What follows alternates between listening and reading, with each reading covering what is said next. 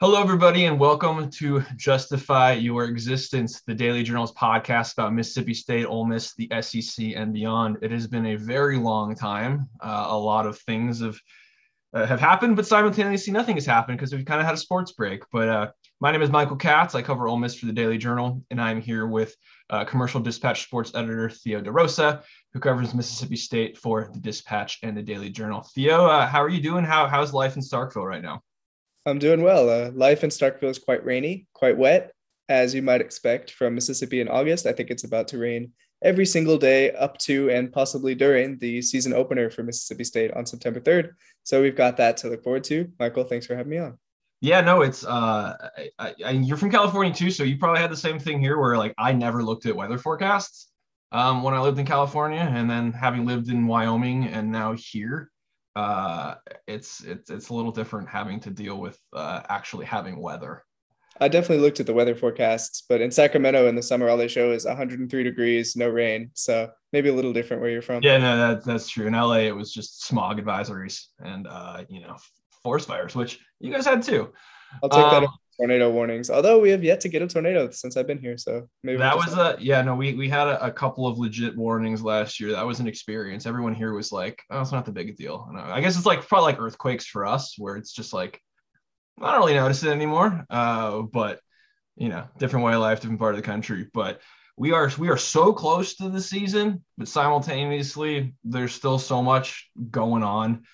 I'm just curious, storylines in Mississippi State camp. What have you kind of been seeing? What's kind of been the talk around the Bulldogs over the first few weeks of practice? I think the most recent talk, as it does seem to change every few days, is Rufus Harvey. He's a redshirt sophomore wide receiver from Starkville High School. So you guys might have watched him play in high school and pretty dominant for 6A ball. And now he's kind of showing out for the Bulldogs in spring practice or in fall practice, excuse me. Harvey had 2 touchdowns in the scrimmage on Saturday, almost had a third. He's been really impressive and he really hasn't played all that much. He had 5 total catches last year after redshirting in 2020, only 39 yards and 1 touchdown. But Leach really praised him on Saturday, and it seems like he's poised to take a big step this year. So right now, that's kind of what we're looking for with Mississippi State. Overall, their offense has kind of improved steadily over the past week after kind of struggling early on. The defense was definitely ahead of the offense, I would say, and that's kind of eroding and it's kind of getting back to even footing. I think if you're Mississippi State, you want it to be pretty equitable going into that season opener in 2 weeks. Obviously, with Mike Leach teams, everyone wants to talk about the quarterback, Will Rogers. Where's he kind of at? I know you guys have talked to him a little bit. Last year he was really productive, but Mike Leach never likes to, stick with one guy, or sometimes he does and doesn't necessarily give the strongest commitments to guys. Where's Will Rogers? Where's Will Rogers at? And I mean, is there any way that he is not taking all the snaps come, the first game? I don't think so. I think he's the locked in starting quarterback right now, just kind of default. Leach hasn't come out and said that, but Leach doesn't come out and say that. And the way that practices have gone, I mean, Rogers is the guy right now. And given how he performed last year, I think he deserves that. He did what Leach needed him to do. Sure, he's not always throwing deep down the field, but that's not what this system requires. Rogers capably executed what MSU needed, and he's looked to do that so far again in the camp.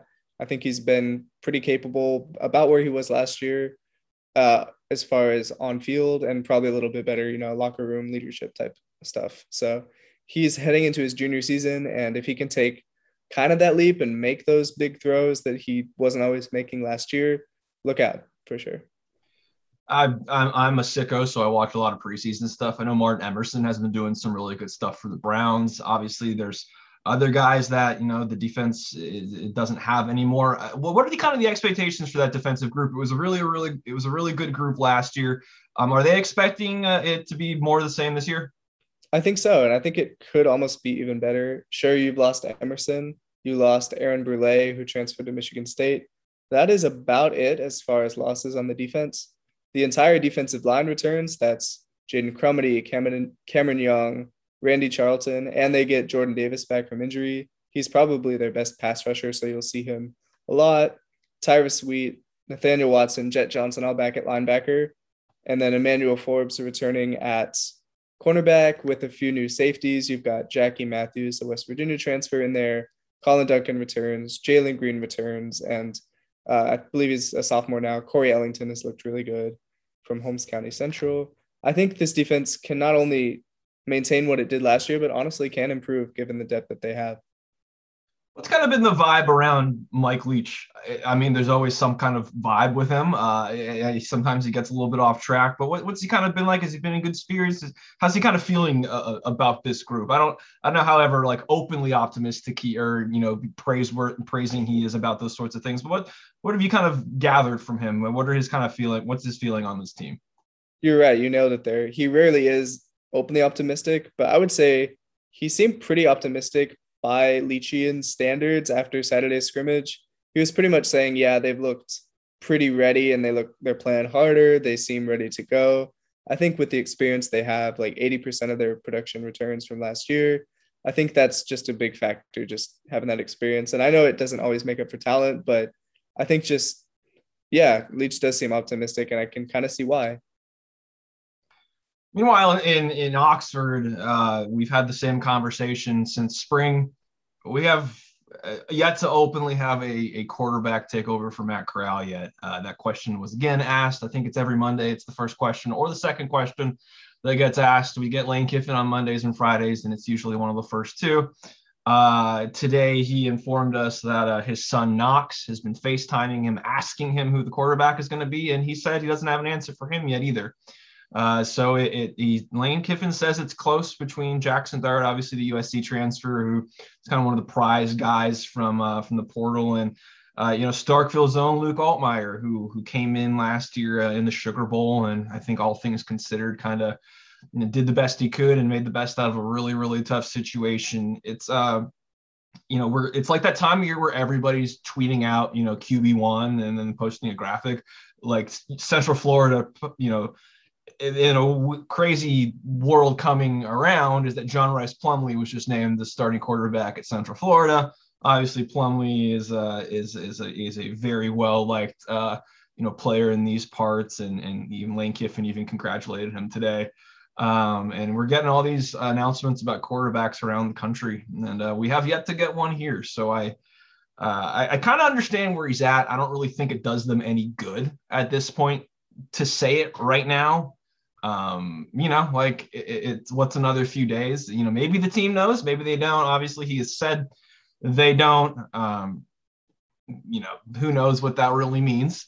But I think there is a part of me that really does believe that it's really, really close, and that neither guy it's not like either one is bad, but I think they're both 18, 19-year-olds. They're sophomores who are not as polished as Matt Corral was. Matt Corral was a generational guy, and I think people kind of took him for granted. And it's just not like you're going to get one of these other guys in there and you're going to get the exact same thing. And Lane has kind of talked about that, like, hey, like we had a really rare guy last year, and it's not like these guys aren't good, but they're not here. They're not there yet, and so it's going to be interesting. He did say that as of right now, he doesn't see like a co-starter kind of situation for that opener. He said, he'll cross that bridge, if it comes to it. But, just kind of looking at his track record, I think he tends to want to stick with one guy it's not like the old Steve Spurrier switch every series in the fun and gun offense. So, it's going to be interesting. I've always kind of been on the side that I think it ends up being Jackson Dart, but we aren't there all the time. We don't get to see everything, and that's partly by design. But if we're looking at what we saw at the scrimmage, it was pretty clear that Jackson Dart he had the better day at the scrimmage we were at. We don't know what happened last week. That one was closed, and we're really only seeing the first part of practice now. So it's obviously a lot of stuff that happens behind closed doors, but and it's not like Dart's going to be given the job if he hasn't earned it. But I've always kind of been on the side that that's where it ends up being. I think he's got the upside, and he does some wow things. He'll do some head scratchers, but that's sophomore stuff. But yeah, ultimately I think it ends up being him. But I've never been wrong before, so let me just go on the record and say that. So it could completely fall apart in my face. But yeah, no, it is interesting that we all came in today and we were like, is this the day? Is this the day? And then we all looked at each other like, no, it's not going to be the day, and it wasn't. So yeah, it's that. I mean, that's all anybody can talk about here. Everybody's excited about the running backs and all the transfer portal stuff, but everybody wants to know who's going to be the quarterback, and it's just it's crazy that we're less than 2 weeks out and we still don't have a defined answer. It was there's no questions last year. I'll say that, and this is kind of I think it was probably a little bit more. You can correct me if I'm wrong. Was it a little bit more defined last year with State, or was it an open kind of toss up between Will Rogers and I think it was marketed as a toss-up between Will Rogers and Chance Levertich, but based on the reps and the scrimmages in the fall, I think it was pretty clear it's going to be Rogers. Leach didn't tip his hands down to the depth chart, naming them co-starters, even when you knew Rogers was going to play, and he did. I think it's a little less of that this year. I mean, it seems pretty clear that Will is the guy, but yeah, it's kind of tough when you really don't know, when it is a true toss-up. And I also appear to think Dart's going to get the nod, but you've been there more than I do, and Lane Kiffin knows more than either of us, so we'll see. Yeah, no, it's like I think when Jackson Dart committed, and maybe that's probably on us for thinking it was a foregone conclusion that like, oh, obviously, like he's the guy. You don't just get Jackson Dart if he's not going to be your starting quarterback. But this wasn't a situation where it was like Caleb Williams going into SC where he had started a lot of games and been really consistent. Dart obviously played for SC last year. I'm a USC grad. I watched a lot of those games. He had his ups and downs. He was not perfect. And so, it's that's probably partly on us for assuming that it was just going to be handed to him when that's, clearly not the case. And, credit to Luke Altmaier. He has made this difficult. He has not gone out there and performed badly. He's done everything he has to do. And so, that's one of the things Kiffin said. You can either be frustrated with it or you can say, hey, I've got two good options. It's a lot better than, one being way better than the other, because it probably means the other one's bad if that's the case. And so, yeah, it's fascinating. And I think that, if you're looking at the schedule, you never want to be like, oh, they should start, 6-0 or 5-1 or whatever, but they should start 5-1 or 6-0. With the schedule lining up the way it does, other than the game against Kentucky, which I think is going to be an awesome game. I'm really excited for that one for Will Levis. I still don't agree with him putting mayo in his coffee. That's a bridge too far for me, but he's a really good player. That's a really fun Kentucky team.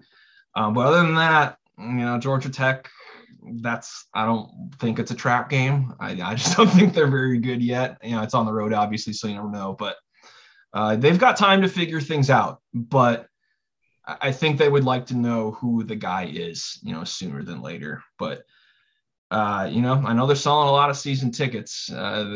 People are excited about this team. Lane Kiffin has a way of getting people interested in his program. And with all the transfer portal guys, they've got a lot of talent.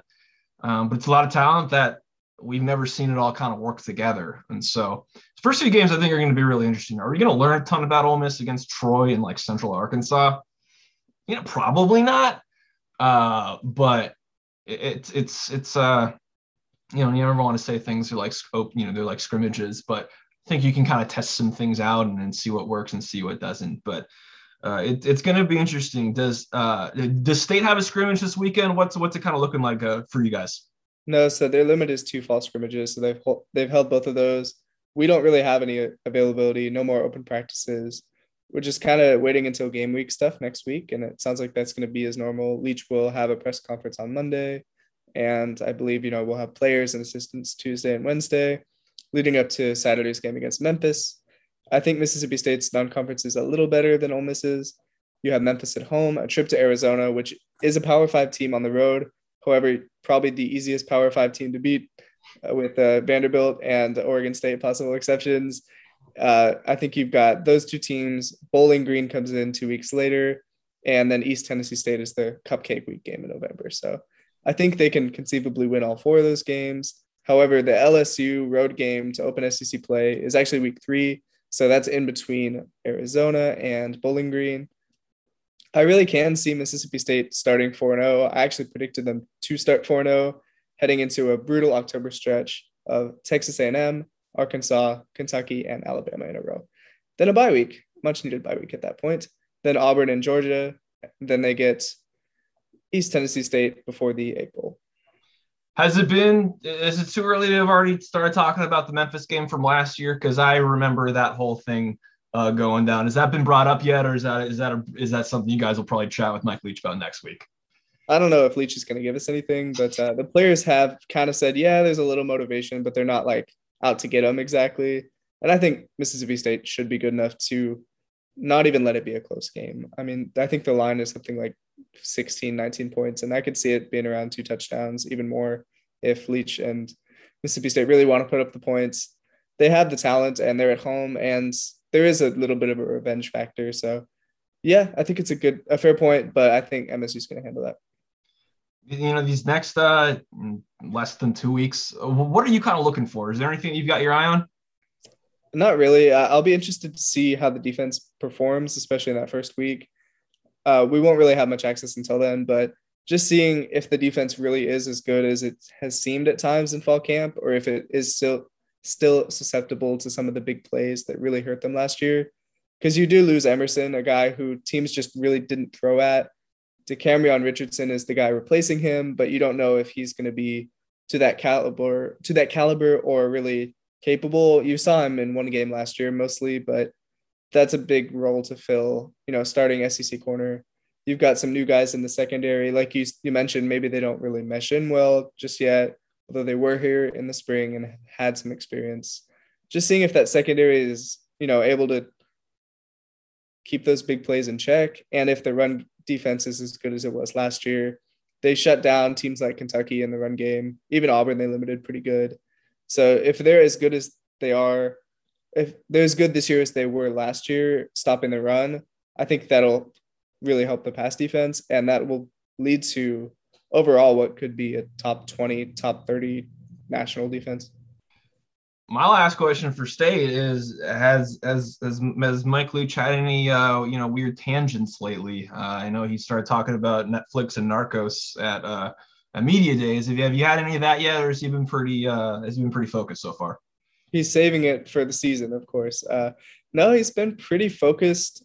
The first media session that we had with him, he answered like 30 questions in about 10 minutes. So he did not seem particularly keen on talking to us, which does happen. The last couple times he's been, a little more engaged and given a little more insight, but no tangents that I've remembered lately. I guess he's saving it for some of those game week press conferences. That's usually when you see him talking about whatever the heck he wants to talk about that week. No, he's got something in store. Meanwhile, we're just I'm eagerly awaiting a graphic to be tweeted about QB1 or anything about Juice Kiffin, Lane Kiffin's dog, who's the most famous dog in Oxford, who comes to practice sometimes. It's incredible. Juice is going to break the quarterback news before any of you guys. You know what? I would not be surprised if Juice tweets it out. I got to turn on my alerts for Juice. He did get reprimanded for a tweet, though, a couple of weeks ago. He had some bulletin board material. Put him in the doghouse after that? He literally was put in the doghouse. So I think he's learned his lesson. But as always, thank you guys for listening. You can find us on Twitter, D-Journal Sports. You can also go to our main Facebook page, Daily Journal, and find our Ole Miss and Mississippi State Facebook groups. Theo, why don't you plug yourself in there, and then you can let people know how to find you. Yeah, absolutely. So you can find this as well at cdispatch.com or on my own Twitter page at Theo, THEO _DeRosa, DEROSA, or the Commercial Dispatch Facebook page. Thanks again, Michael, for having me on today. Absolutely. And thank you guys for listening.